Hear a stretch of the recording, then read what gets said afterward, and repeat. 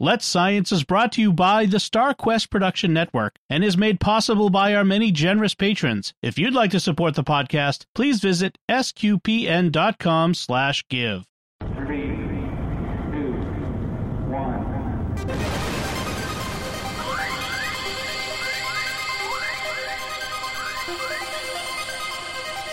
We live in a universe of scientific wonders. Every day, scientists are inching towards breakthroughs which can change our lives. We're playing our small part in sharing these wonders with you. That's why today is a fine day for science. So let's science. So Caroline, you've got some interesting topics. So water on the moon. So let's talk about that, and screaming plants. I'm interested. So yeah.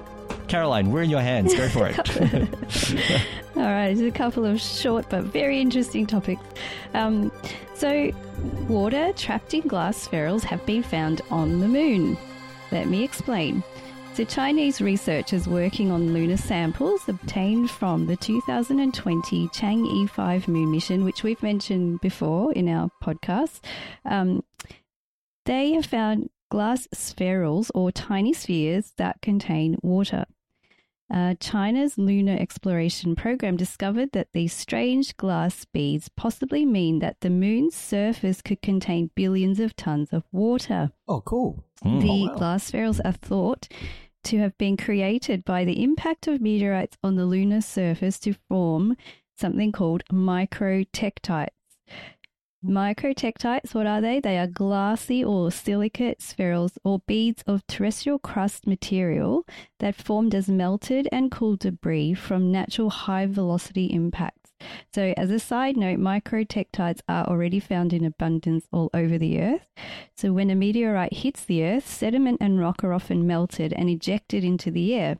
And as the melted rock falls, it quickly cools to form into a glassy rock called a tektite. So the microtectites found on the moon are thought to have formed when meteorites impacted the moon's surface at hundreds of thousands of miles per hour, causing chunks of lunar crust to rise above the moon's surface. It's quite a high impact. Plumes are then created and silicate minerals from the surface are heated to molten temperatures by the force of the impact and combine to form the tiny glass beads that are then sprinkled all over the moon's surface. So they're quite widespread. The resulting glass beads may have trapped water. They may have trapped water molecules inside them during the cooling process. So the moon soil and the microtectites which have formed actually contain oxygen. And when they come into contact with ionized hydrogen atoms from solar winds, the oxygen and the molten spheres react to form water that actually ends up inside the spheres. So you get a little bit of water formation. Go chemistry. Yeah. Over time, some of the spheres are actually buried under the lunar regolith, and the regolith means rocks, soil, and dust on the moon. And they become trapped underground with the water still inside them.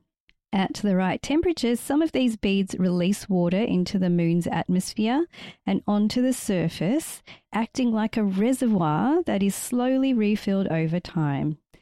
So this means that the spheres could become actually a source of water as well as hydrogen and oxygen for space agencies such as NASA in the future, and also the China National Space Administration, and both of these agencies want to build moon bases, and the CNSA, which is the China National Space Administration, actually project that their base will be completed as soon as 2029. So that would be really cool, really interesting.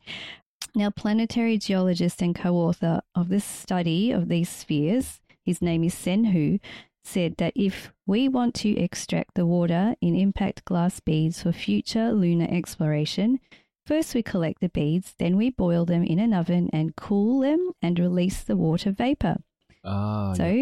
Finally you'll get liquid water in a bottle. Yeah. Another benefit is that impact glass beads are very common in the lunar soils from equator to polar and from east to west globally and evenly. So that makes it easier. You can find them all over the moon, which is quite amazing that they're all over the moon.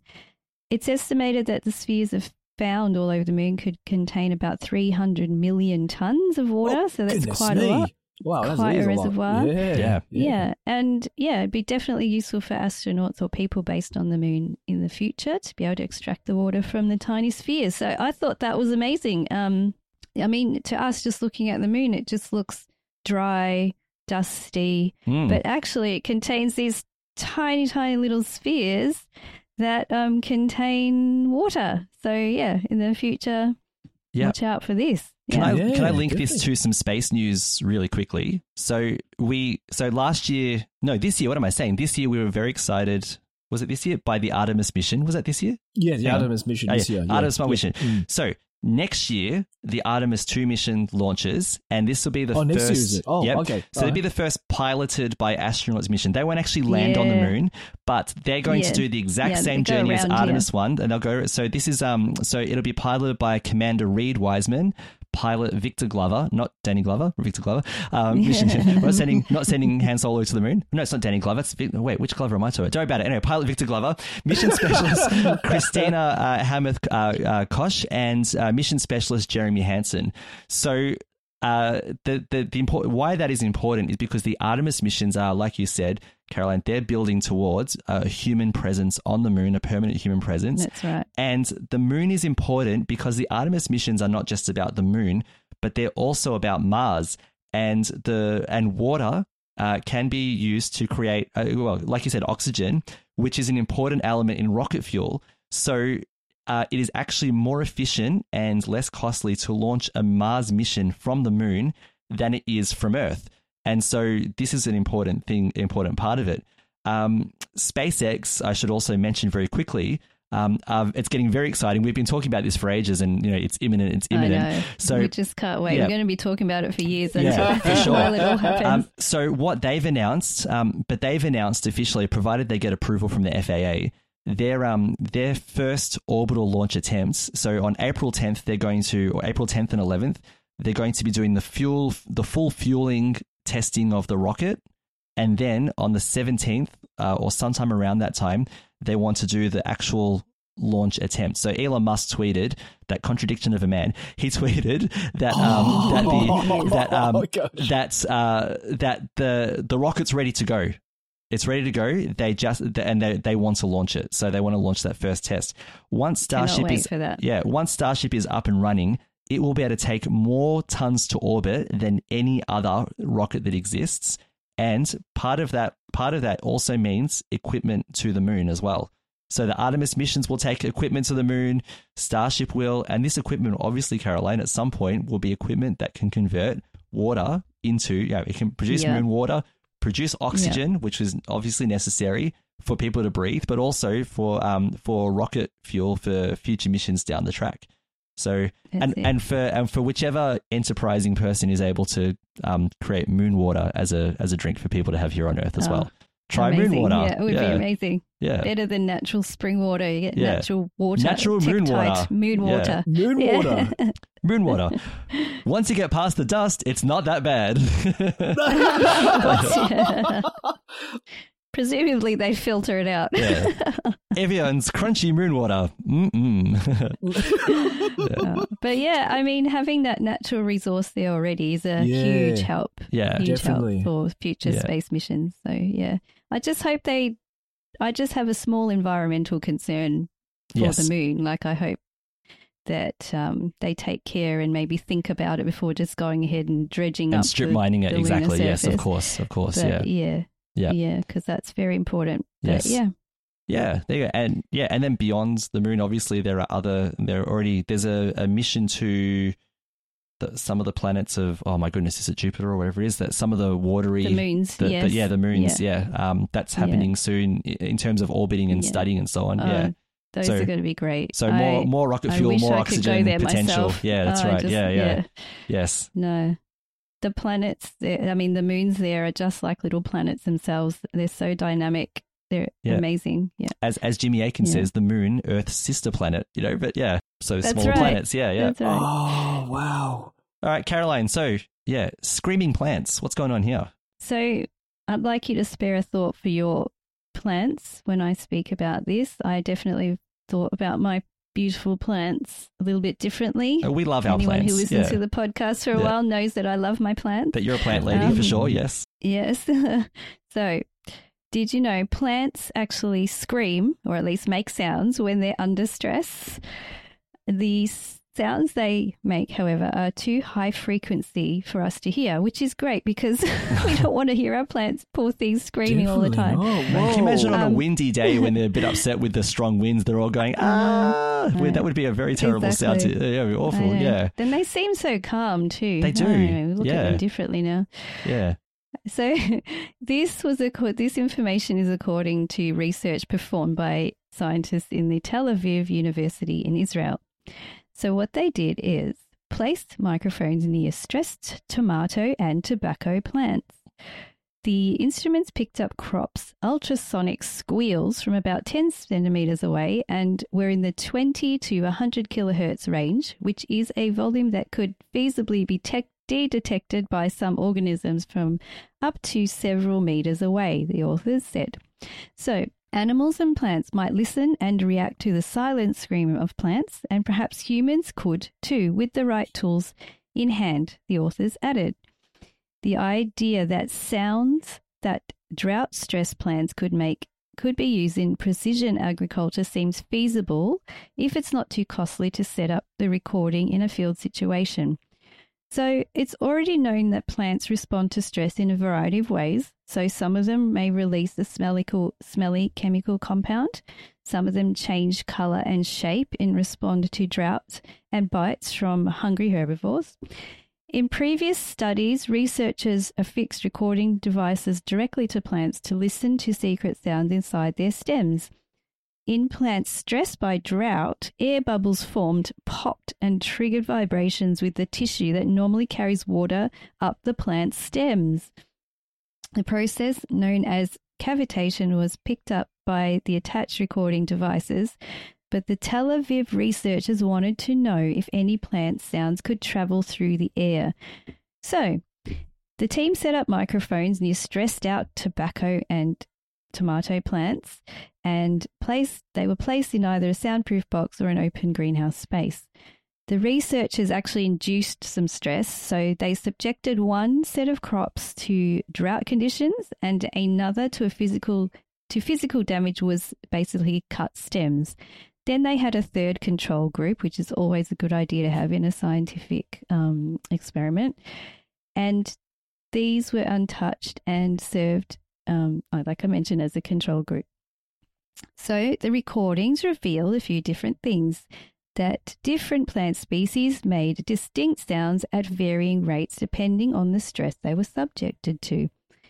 Drought-stressed tomatoes emitted about 35 ultrasonic squeals per hour on average, while those with cut stems made about 25 ultrasonic squeals per hour. So it seems the cut stem is a bit less stressful than being in drought, which I guess makes sense for a plant, because a plant could grow their stems back, but they need water. So drought-stressed tobacco plants let out about 11 screams per hour, and cut crops made about 15 sounds in the same time. So interesting. The average number of sounds emitted by untouched plants fell below 1 per hour. So if you don't touch your plants and you keep them watered, they're happy. They're not screaming. So I'm assuming most of my plants here are not screaming right now. Nice. It's raining a lot and I haven't cut them. True, yeah. Actually, I did trim them last week, so they might be a little unhappy with me. I feel a bit sorry for... So a couple of weeks ago, I bought a type of grass called pet grass, which was pitched to us as a grass that your pets could eat, so it would leave your other plants alone. I'm kind of starting to feel sorry for that plant now, because every time I encourage Luna to have a bite, what am I actually doing? Yeah. Well, as long as you keep it watered, it will scream half the time. Yeah, true. All right. So. We do look after it. Yeah, it's a beautiful, lovely pet grass. Yes, there you go. Yeah. So to finish off, researchers wondered also if they could identify each plant solely on its signature screams, since there was a variation in the noises. Using machine learning, the team actually picked out distinct features in each set of sounds and sorted their plants into 3 categories, so they could actually identify the plants by whether they were dry, they were cut, or they were intact. So really, in the future, farmers may be able to use these sounds to determine whether their crops are stressed, Well, yeah. either to drought or being snipped. And perhaps in the future, there will be other kinds of stresses like chemicals or, maybe insects, infestation, things like that. Plague. Yep. So, I mean, you could envisage like maybe there's a crop of beautiful, say, sunflowers, and some happy people are coming along, say, oh, these beautiful sunflowers, I'm going to take some, and the farmers are able to listen to their crop and go, hang on a minute, somebody's cutting these who's touching my sunflowers? And out they go to their crop. Wow. Get off my sunflowers. So, Oh, wow. yeah, so that's just my application that came first in my head. But so I thought that was really interesting. It is though, because I was thinking as you were doing this, the application of it, like you could, in the future at some point, have some kind of meter, some kind of something that measures and reports, what the status of the health of your plants are in terms of stress. And it could probably help to sort of create conditions that are the least stressful, so plants are thriving, for growing crops, and even just for your amateur gardener, you could market a little meter that goes into your, into your pot and, measures the, if your plants are screaming and maybe recommends why, like the type of scream, whether it's because of water or because of, or maybe whatever. it needs a particular chemical or it's missing something. You need to fertilize it. Wow. Yeah. And then going a step further, in the future, growing plants on the moon or on Mars, having some kind of, some technology to detect how the plants are going could prevent crop death and things so that people are able to eat. As you know, though, Caroline, in space, no one can hear you scream. I'm sorry. So but what about on the surface of the moon or the Mars? It's still space, isn't it? Yeah, I don't know. Yes. So I thought that was very interesting. Yeah. Oh, that's so spare a thought for your beautiful plants when you haven't fed them, watered them, haven't fed them, and you're giving them a bit of a trim. Just give them a little cuddle after you've trimmed them if you need to. I think that would be really nice for them. All creation is shouting for joy, and just thinking of scripture, and sometimes screaming in pain. Yeah, they're literally, Oh, no. So our plants are literally screaming. So let's help them scream for joy, like they should be, But But we can also help by not just cuddling them, but by talking to them. You know how some people say when they talk to their plants, or I think there's a study that's been done, like playing music, different calming I've music heard to about plants that. help them. Yeah. So isn't that amazing? Yeah. I'm serious. So, I heard about that. Yeah. There you go. I must admit I have a confession, and probably Easter is the right time for your confession, Lino. Go ahead. It is. Yes. It is Yeah. totally It is. confession. I've probably killed 3 bonsais, so because I've not. Bonsais are a bit difficult. You Yeah, definitely but need a meter still. for that. Need a meter for that. You Yeah. need some kind of Definitely. instrumentation. Yeah. I'm serious. It was when you were talking about this, Caroline, I thought to myself, I am so guilty. Oh, I'm so Look, we all bonsai. are guilty of It was gardening. that's Is my always fault. trial and It's my fault. error. You It's, know. Yes. well, it is my fault for doing You didn't this. water it, did you? Yeah. That is another story. I can't say it on the podcast, but it was just, I've just killed a couple of them already. Yeah, look, we've all killed plants. We've all accidentally, run the mower over some flowers or whatever. We've all done it, but let's be more conscious of our plants, I guess. Yeah. I was thinking, like, how everyone used to joke, and this is not poking fun at anyone, all right? But people used to argue with their vegan friends. And and they'd say, it's harming animals, and they go, oh yeah, but you're harming plants. Don't you feel bad about that? There might actually be a bit of truth to that statement. Are. Yeah, They're screaming in pain. Yeah. Yes. The only way to not harm anything is just to stop eating altogether. Yeah. That's it. Oh no, Yes. Lindsay. Oh, okay. Just Can we live on air. Just live on air. That's right. Moon water. Twice the flavor, twice the grit. Moon water. Oh no, no. Wow. I think you could come up with many, many slogans for Moon water. Well, last time Lino and I were coming up with slogans for Roman concrete. Remember, self-healing concrete? Yeah, we were coming up with slogans for that in the last science, one of the previous science ones that you see. Yeah, We did. yeah.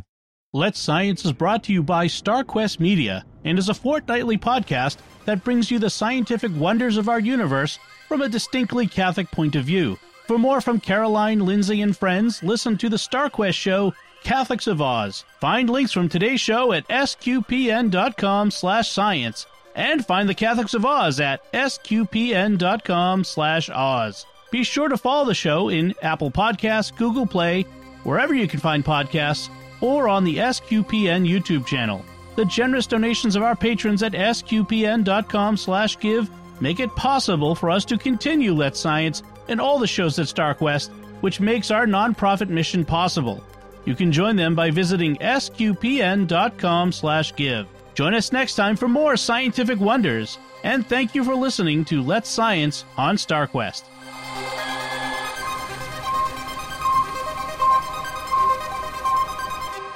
Here's another show on the StarQuest network you're sure to enjoy, Raising the Bets. Find it wherever fine podcasts are found or at sqpn.com/bets. That's BETTS, bets.